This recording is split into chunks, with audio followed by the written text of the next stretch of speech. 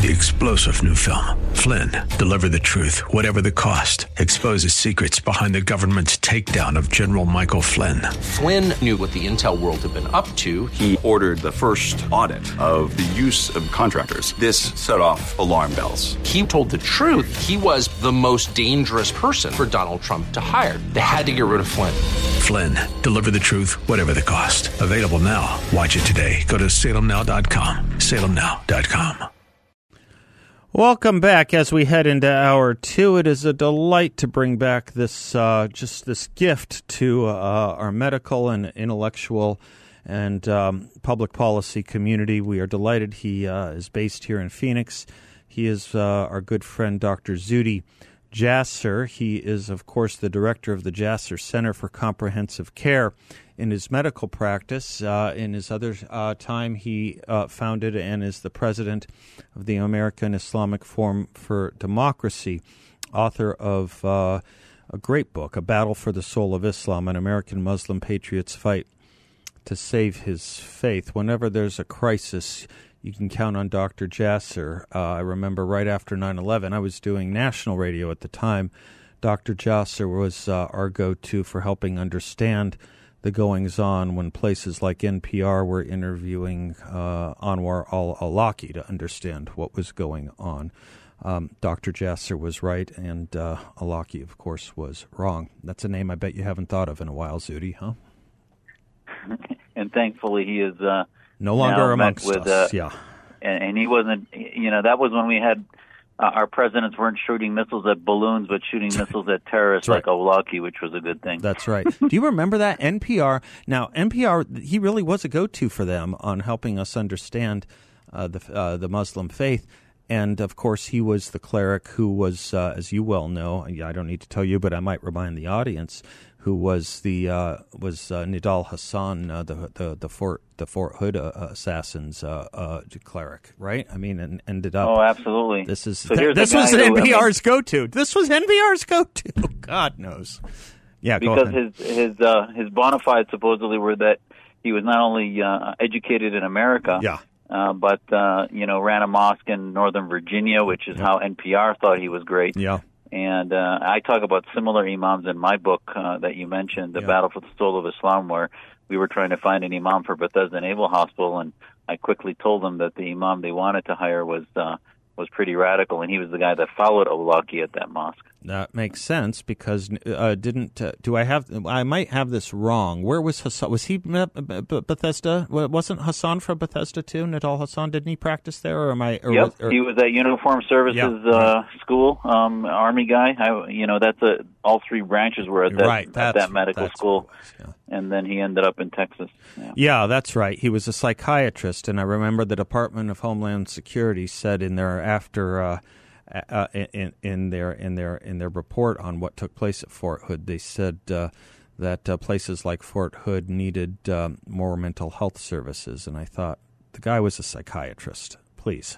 And his qualifications to go to Fort Hood was he was going around Walter Reed giving soldiers a card that said Dr. Hassan, Soldier of Allah. Remember that? That didn't raise any red flags at the time. Didn't he also give lectures from an al-Qaeda-ish perspective on what Islam should stand for, and people were afraid to speak up? I remember some British papers reported that. No American papers did.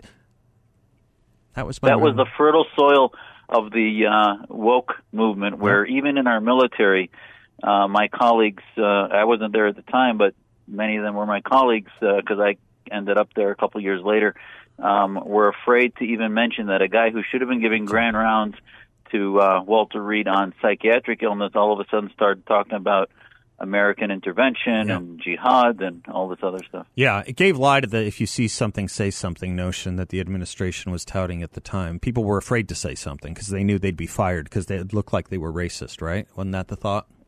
Exactly. And then you wonder how we got where we are today. That was back in the 90s. Yeah, that's right. That's right. It goes far, back that far. Speaking of woke, you have been I think, you correct me if I'm wrong, you have been longtime friends with Asra Nomani. A lot of people know her from her work on challenging the curriculum in the school curricula in Virginia and kind of exposing the ethnic nonsense and racial and sexual and gender nonsense in the curricula in Virginia that led to Glenn Youngkin's election there. But she's got a resume that goes back somewhat farther and much farther than that. And she has a book that came out this year, actually, Woke Army, the Red-Green Alliance That Is Destroying America's Freedom. And she's making a little bit of news these days on that front, too. Did you want to say something about that? Yeah, I can't tell you how important this book is. It basically talks about the topic that you and I have discussed many times, is this Red-Green Alliance. Mm-hmm.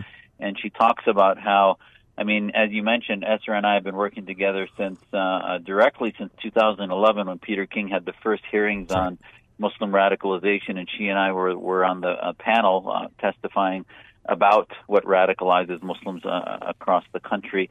She actually was a friend of Danny Pearl, and he vanished in Pakistan when she had been close to him, and she's now been with the Danny Pearl Foundation for some time also. Yeah, she told Danny Pearl's story. That's right. And for those that don't remember Daniel Pearl, he was one of the first casualties post 9/11, wasn't he? Threatened. He was beheaded. It was bragged by Khalid Sheikh Mohammed that he beheaded him, but that's who Daniel Pearl was from the Wall Street Journal, right? Yep, and she was there, did a lot of the initial reporting, talked to the Pearl family, and became very close to them, and really confronted anti-Semitism head-on before any of us were even, doing any of the work that we're doing now. And sort of fast forward, she continued that rugged journalism, which she did with the Wall Street Journal and then with the Post. And now what she did, there was a website called Loonwatch, loonwatch.com, that had millions of hits from across the world that basically tried to demonize and defame any of us that exposed jihad. And when our Muslim reform movement got on the map in 2015, that included about 10 of us that were very active in the U.S., Canada, and Europe. That website was part of the main tools used to defame and create fiction about us. It was all run by folks that were using pseudonyms, that she lays out in an article a few days ago on unheard.com, where she talks about the acceptable face of radical Islam. And these 7 or 8 authors were basically raising money through various Indiegogo websites. And what she did was she filed a defamation lawsuit in 2018 against them. And through the lawsuit, they were able to then expose, and the websites had to. And this is a note to all your listeners, is that people think they can do things anonymously on the web.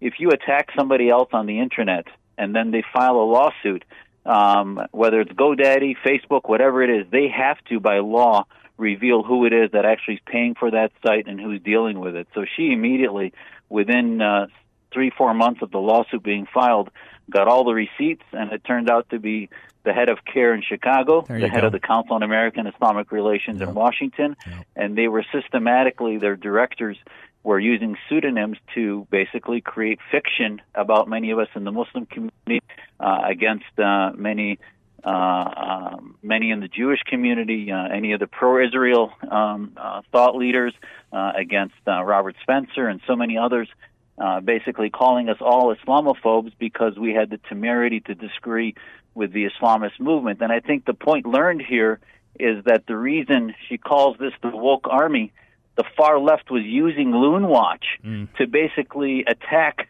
that site not only attacked Muslims, it attacked Republicans, it attacked candidates, and it went off the map. And the last post you'll see at loonwatch.com was in 2018, which coincidentally, and not coincidentally, was the month that she filed the defamation lawsuit against them, and they had to reveal who was in it. And now her book, after a few years of work, paused by COVID, has now come out to reveal exactly who these people are. And you should follow her on Twitter because, they're just fuming that this is being exposed right now. Oh, I'm glad it is. And so as it turns out, this defamation campaign against people like yourself, people like Asra, this defamation campaign, its vector was places like the Council for American Islamic Relations, CARE.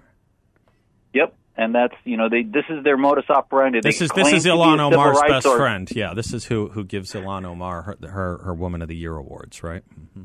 Yep, they claim to be a civil rights organization, but they are a bullying and destructive organization that wraps itself around anything anti-American, anything anti-Israel, and will use it and use blasphemy-type laws to suppress free speech, to suppress folks that show diversity in our community. They don't want anything to do with actual diversity. They're trying to use Middle Eastern, Saudi, Iranian laws of Sharia and then use our own freedoms against us here in the U.S., and that's what the woke army is all about. Yeah, thank you for putting in a word on that. I have to take a break. You can stay with us a little bit. Dr. Zuhdi Jasser is our guest, head of the American Islamic Forum for Democracy, author of A Battle for the Soul of Islam, an American Muslim patriot's fight to save his faith. Bill Bennett profiles him in his Book of Man as well. Well deserved. We're going to talk just a little bit more about that red-green axis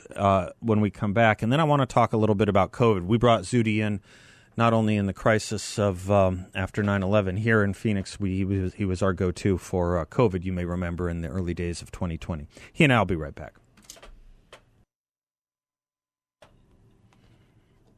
Welcome back to the Seth Leibsohn Show. Dr. Zuhdi Jasser is our guest. I wanted to talk to him about some of our learning from the COVID experience. But before we do, I want to keep on this theme that we were speaking about in his capacity as the head of the American Islamic Forum for Democracy. Zuhdi, you have spoken, and we were talking in the previous segment about this red-green axis or red-green alliance.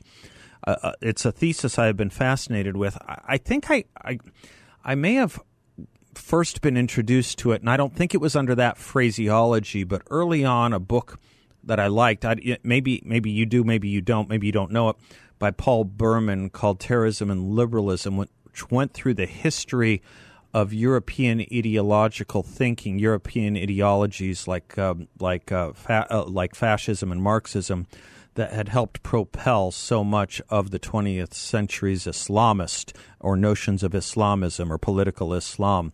And effectively, if I'm not jumbling this up, that's kind of what we're talking about in the red-green axis, isn't it? Absolutely. And yes, I love Paul's book. Learned a lot from it many years ago. And as you mentioned, Paul, one of the things that he had noted was the grandson of the founder of the Muslim Brotherhood, Tariq Ramadan, who became the darling of Europe until a few years ago. He was found to be also a serial rapist.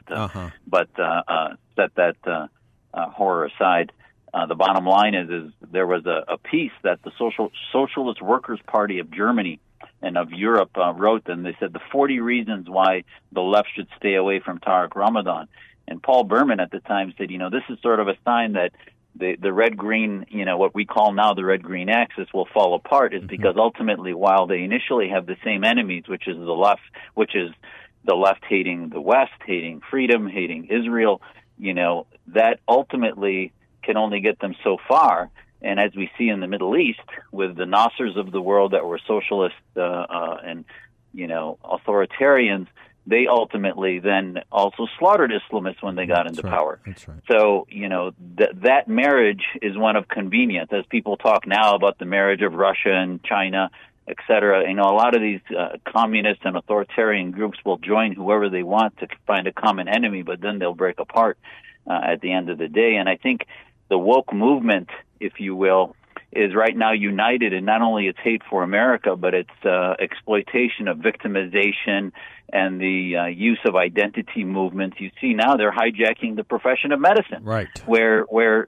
purely supposedly scientific professions that are supposed to be about debate and inquiry and rewarding people that question authority, now are turning into lockstep authoritarian movements where our smartest and brightest are actually being punished for questioning authority and being punished for actually being scientists. And that's what the woke movement's all about. And ultimately, it's also going to backfire, just as a lot of the stuff the left does.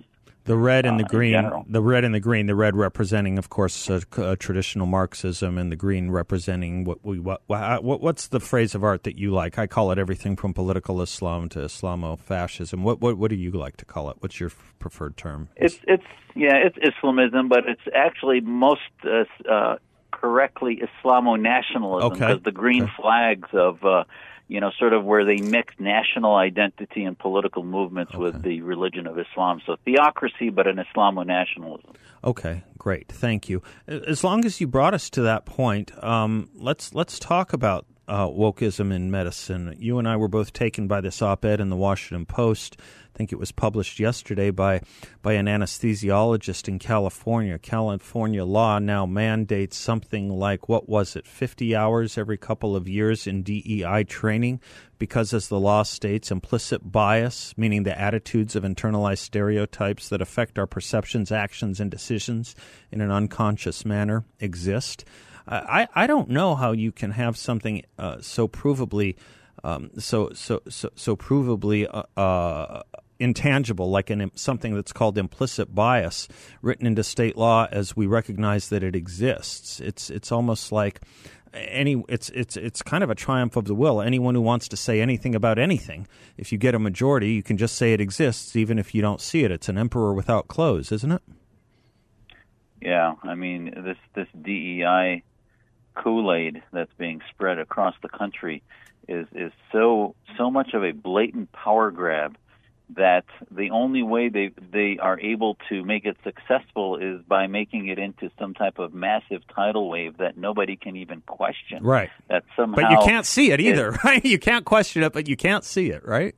Exactly. And I mean, to say that now, as this anesthesiologist, Marilyn Singleton, points out, the entire continuing medical education that they need for their licensing has been tied to education, and she's a black physician, right, who said, she wants nothing more than for patients from the black community and others to be treated completely equally. Right. But this is going to do their programming is actually going to end up doing the opposite, because if you feel that certain people need to be educated in equality, the presumption that all white people are racist is not going to get you there. That's right. It's not, that's not how we treat our patients. We don't treat them by presumptively assuming they are evil. Or if somebody comes into my office with obesity, I don't make him scream at the top of his lungs that he wants to confess at how bad his diet is. No. I treat him as an equal human being, and that's not how you get change as in the doctor-patient relationship. The odd thing to me about it, too, is this never-ending feeding upon itself. If this is the problem that they say it is, where we have so many, too many doctors walking around, I guess all doctors, presumptively all doctors, walking around with this implicit bias, which is to say racism against their patients and, I suppose, coworkers as well, why 50 hours every 2 years, especially if you can't see it?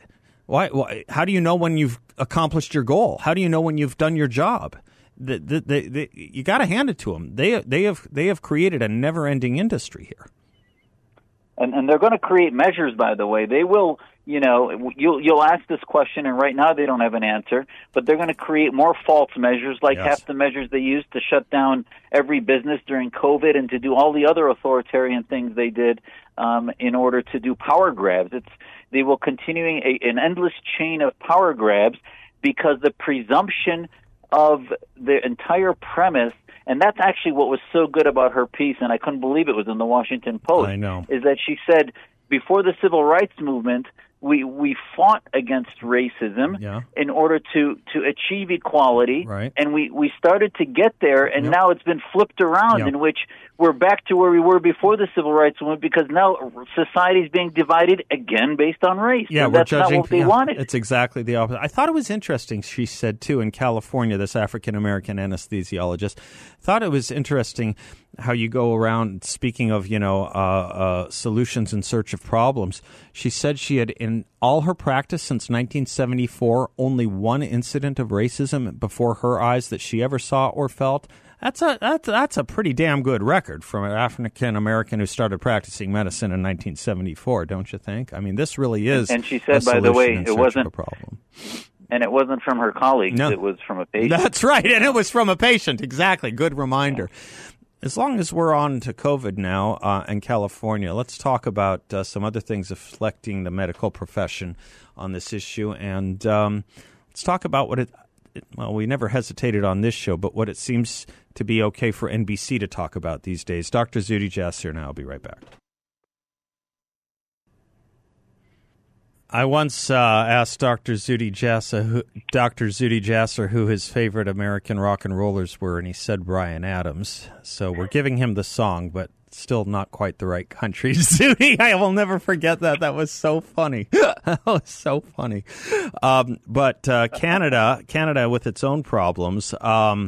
California isn't much better. You are a physician. They have a law that will punish doctors who spread what they consider to be false information or misinformation, I guess, in the parlance of our age, when it comes to talking about COVID. Boy, these people will not give it up, even as not everything, but most things we were saying that they consider misinformation in the law turned out to be vindicated. I don't know what to tell you. Please don't ever go and try and practice in Arizona. They'll put you behind bars, brother. Oh, I know. And now we see the slow drip of little reports here and there, even that, the left media is putting out to say, oh, wait, maybe natural immunity might be more effective. Oh, let's go to the next story. Yeah. Maybe I call them sort of COVID little epiphanies they're having that they think nobody's going to notice, and all they're doing is just putting a bookmark so that they can say, oh, yeah, we recognized what the science said, but in real time it was a little different. The reality is I hope America is not only paying attention, but will continue to push the fact that so many were wrong and cost trillions of dollars of damage and continued damage as we see our healthcare system now being overrun by backlog and so many issues related to sort of the pandemics after the pandemics that you and I had talked about that was going to come in after the first pandemic was done. And that's happening because of the disease trading that we did. And now they're saying, maybe lockdowns didn't help. Maybe the countries and the states that had less of a lockdown actually might have fared better because their natural immunity went up quicker. Maybe natural immunity is better than vaccines in many ways. All these questions that are what naturally every day in a normal Western advanced medical practice we ask all the time. I mean, as I told you, when you and I were talking right at the knee-deep of the early pandemic, I told you, I said, I don't know how they're coming across so confident on these things. We can't get physicians to make straight decisions most of the time because we're hemming and hawing about all the different opinions that exist out there. And yet physicians became economists, they became cultural authoritarians, they became public policy people, and forget the public health stuff. It was like they were doing everything. I didn't come into the segment with a proper introduction to you, but Dr. Jasser, Jasser, he is the director of the Jasser Center for Comprehensive Care. If you were wondering who this smart and sounding great voice is, Doctor, meaning you know how much respect I have for you, so meaning no disrespect in this question. Dennis Prager says that throughout COVID, the one profession he lost the most respect for was medicine, because of those that went along with that herd of independent minds that seemed to take all their marching orders from CNN, from the access of CNN and Fauciism. Do you concur with his judgment, or is it a little too harsh? No, I do concur that it's particularly the AMA. He has nothing but dripping contempt for the AMA and how they went along with this stuff. Well, let me set aside my comments and just say that for medicine as a profession, I'm working within the AMA to try to change many things there as an insurgent, if you will. Okay. But I will tell you, let's not have someone else lose a job here. Okay, all right. I will tell you as a physician that, the politicization of medicine started even when Lancet put out the report on the Iraq War and said 1 million had died, and all of a sudden I'm reading this thing. What is this doing in one of the leading, medical journals in the world. And the left, as we talked about, always tries power grabs, and they've been reaching into universities, reaching into academic medicine for some time, and COVID was sort of the huge wide opening that they used. And, having been trained in the Washington area and Bethesda Naval Hospital at near NIH, I had crossed paths with Fauci many times, and I can tell you that the culture in academic centers is to question authority. I got promoted to chief residence because I always questioned the senior residents and the attendings and knew my cases and was able to defend it, the Socratic method that we taught in. And yet that all went out the window during, all of a sudden Fauci turned from a leading academician into a complete, unadulterated politician. And who said that science was him. It wasn't actually what I thought he used to say at the NIH when we were students there. Science needs to be a little sort of more, a bizarre transformation. Yeah, science. You would think science or medicine would be a little bit more humble about what they don't know. Let me take a quick break, quick segment here, and we'll get into some of this a little more deeply on the other side of this break. And to be fair to Dr. Jasser, when I asked him who his favorite American rocker was, he might have been thinking North America and not just the country America, to be fair to him. Dr. Jasser from the Jasser Center for Comprehensive Care. We'll be right back. Welcome back to the Seth Leibsohn Show. Dr. Zuhdi Jasser is our guest. He is the director at the Jasser Center for Comprehensive Care, Jasser. You were holding our hand through the early and roughest days of COVID and COVID mitigation, Zuhdi, explaining to our audience throughout 2020 and some of 2021 what we should think about and what we should know. We kind of knew we were in the hands, or at least under the control, of not only tyrants but idiots. I remember early on when we learned and knew quite quickly that the obese were going to have particularly difficult and hardest of times if they obtained COVID. And so when the first thing they did was to shut down the gyms, I just remember you came in here with your head on fire, and you were so against that sort of thing. But that almost told you everything you need to know about the political medical access, or at least the epidemiological political access when it came to COVID. So much nonsense that we had to live through. Right now, as you said so correctly, here in Dribs and Drabs, we're getting the vindications. Three that I wanted to talk to you about, particularly your take on three of them. We were both just gobsmacked that NBC would print a headline last week, natural immunity better than a vaccine, or if not as strong as better than a vaccine. A lot of us were just scratching our heads as to why it would otherwise be. In no other instance could I think of would it otherwise be, except when it came to COVID. COVID really changed a lot of the rules, didn't it, Zuhdi? Oh, it did. And, obviously the entryway for the sort of flipping of conventional wisdom of a century of American medical science and Western medical science was that you had this virus that in some patients that we couldn't predict was quite aggressive. Right. So the ICUs were filling up, and there was definitely, and we weren't seeing as much flu and other things because this virus was sort of dominating the viral spectrum in America as it spread. But having said that, you still don't throw away all of the knowledge you have about the value of natural immunity, the value of the fact that patients and families should be able to make their own decisions about the risks they want to have if they keep their business open, if they decide to continue to interact or other things, and that coercion doesn't work. Actually, coercion creates more problems. And now we're starting to realize through studies that the reason natural immunity works better is probably because when you separate out people, it creates an artificial environment that created other problems that we were dealing with, that we were creating on top of one another in this artificial environment that we had never done in the past. Yeah. So it's just sort of this bizarre thing. And actually it all reminds me, there was a teacher last week that went viral in Arizona because she said that parents should not have the right to decide curriculum because she has a master's degree in education. I saw that. Yeah. And that was like a meme, across the country about parental rights being taken by folks with education degrees. Right. And I, as a doctor, every day try to learn from my patients because, yeah, I might have a medical education and a medical degree, but patients often teach us a lot. Yeah. You know, Osler said, the father of internal medicine said, 70% of diagnosis and treatment comes from learning the history of a patient, of what they tell you. So if that's true, we better listen to our patients, and they can get armed with the information, and they can decide what to do with it. And that's what autonomy is all about. It's not about us becoming the mother and father of patients and demanding and coercing them into doing what we think they should do for treatment. That's bizarre. That doesn't work.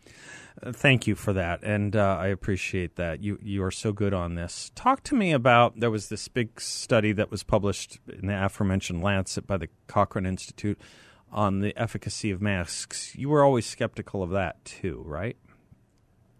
Exactly, because we know, why was I skeptical of it? And that's why it sort of led to you have to use the N95s, et cetera, because we know that for masks to work, the particle size, et cetera, matters. So to say that somehow having people wear surgical masks where, you know, if you can smell things through them, obviously it's not really prohibiting viruses from going through. It just didn't make sense.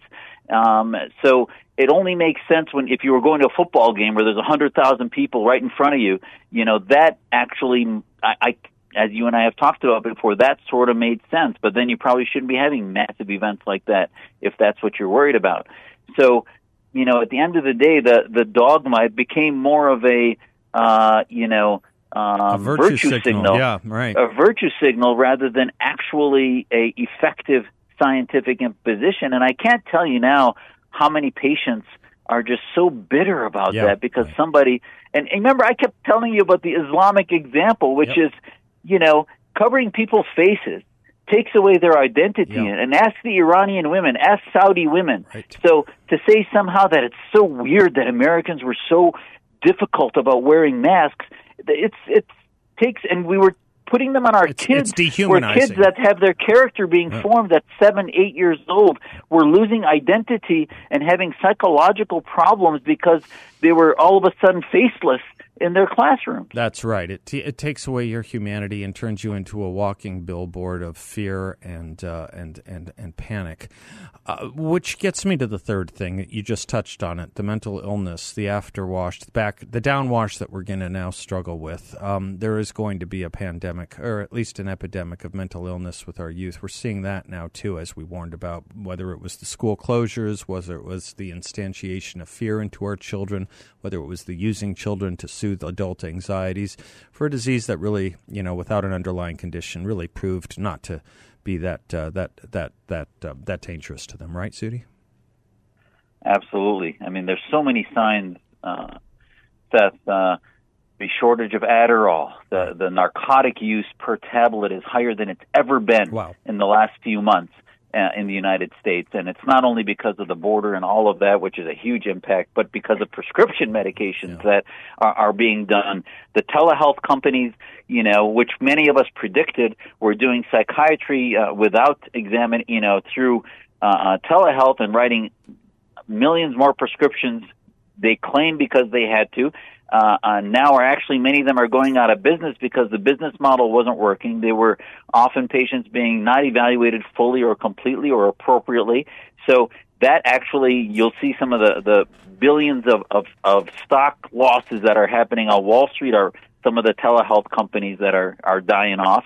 And, you know, it sort of tells us that sonic boom that happened where medicine was shifted from the bedside to telehealth. Yes, I still need telehealth in my practice, but it's about 10% of the practice. It shouldn't be 50, 80, or 100% of the practice in some of the practice models that now have created. And that created a boom in psychopathology. I can tell you, as I used to say in 2018, that psychiatric care was one of the toughest things for me as a primary care doc to get my patients to be seen for. And now it's even 10 times worse than that. Yeah. The lack of availability of necessary services, especially for adolescents and youth who are especially vulnerable, is just horrific right now. Well, Dr. Zuhdi Jasser, I am so glad to know you. Our audience is so glad to be able to hear you. Our community is so delighted you are a member of it. Thank you for spending so much time with us, and thank you for everything you are and do. I appreciate you so much. Thank you, sir. Thanks, Seth. Anytime. Thanks for having me. Appreciate all you do. You got it. Blessings to you. Dr. Zuhdi Jasser, Director of the Jasser Center for Comprehensive Care. I'll be right back. Welcome back to the Seth Leibsohn Show. In his State of the Union speech, Joe Biden doubled down on his spending plans, adding even more to the federal deficit. That doesn't bode well for the value of your money.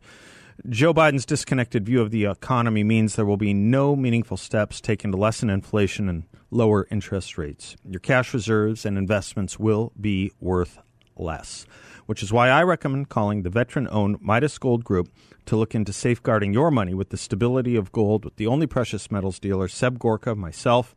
Thousands of you already know Midas Gold Group. Gold traditionally holds its value when economies fail, guarding against the destruction of inflation and the ruin of a recession. Don't let Joe Biden's misguided economics wipe you out. Talk with the good folks at Midas Gold Group, MidasGoldGroup.com.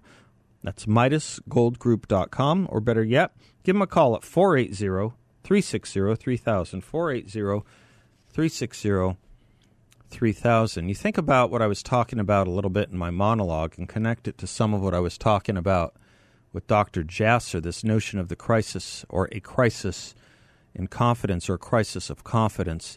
Think about how many institutions did foul their own nest. The kinds of institutions we normally would look to and trust, whether it was in the teaching profession from the direction the unions were pushing them in, or whether it was the medical profession and the direction that the professional organizations were pushing them in. I mentioned both the unions and the professional organizations because, of course, we all know that there were those brave ones and excellent ones that kicked and bucked that trend, kicked and bucked their professional organizations and unions, and God bless them. And doesn't it kind of prove itself interesting that those that stepped out of the dictates of their professional organizations, whatever the institution or their unions, whatever the profession, isn't it kind of interesting? They tended to be practitioners of excellence. They tended to be really good doctors. They tended to be really good teachers. And you can do this throughout all of these industries. They tended to be really good ones.